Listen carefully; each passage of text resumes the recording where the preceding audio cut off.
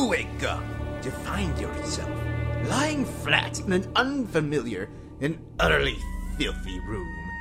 Your head pounds as you sit up and survey your surroundings. What hit me? You notice the room is dimly lit by a hanging bulb that threatens to flicker out at any moment. Large piles of debris are scattered about the small room, and there are no windows. Hey, who said that? Where am I? To your left and right, and straight ahead of you, there are sinister-looking doors. You do not fully comprehend your situation, but you must choose one of these doors. One door Excuse me, are you ignoring me? leads to salvation. One leads to the endless maze of halls and passages that will trap you forever. And the third door leads to eternal damnation. You must... Wait, are you serious? You must choose a door! Why? The exit's right there. In the cold, frightened core of your heart, you know that there is no escape from the desolate predicament you now find yourself in. Dude, the door's right there. It even says so. See? Exit. After a moment's struggle, you come to realize the futility of resistance and return once more to the crossroad of passages. There is no way out. Only because some bastard locked up the exit. You grumble to yourself as you contemplate. It wasn't you, was it?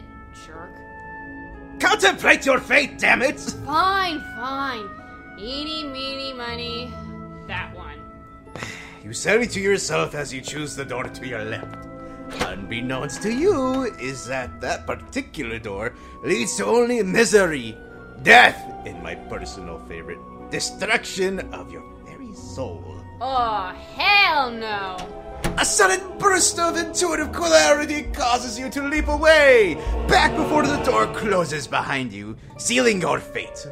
It wasn't intuition, you You said. must make your choice between the remaining two doors.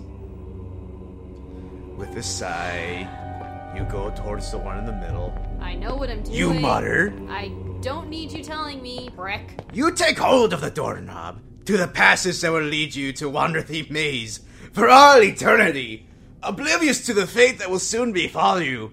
Deathless, mindless, hopeless, your rotting corpse will walk on long after.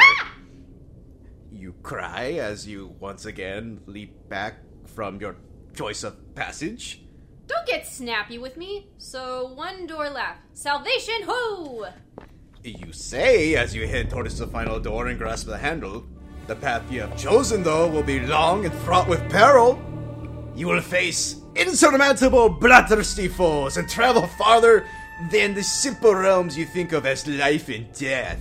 Should you fail, your tattered soul will serve as one of the tortured spectral servants of the Lord of the Underworld, Gwit Anud.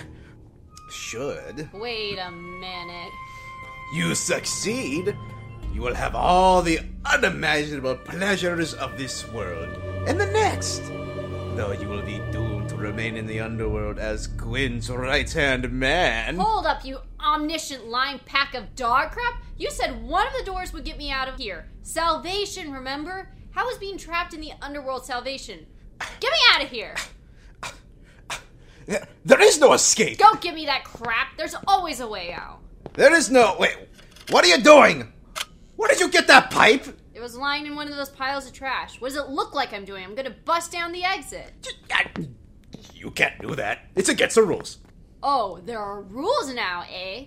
What happened to your big, scary narrator voice?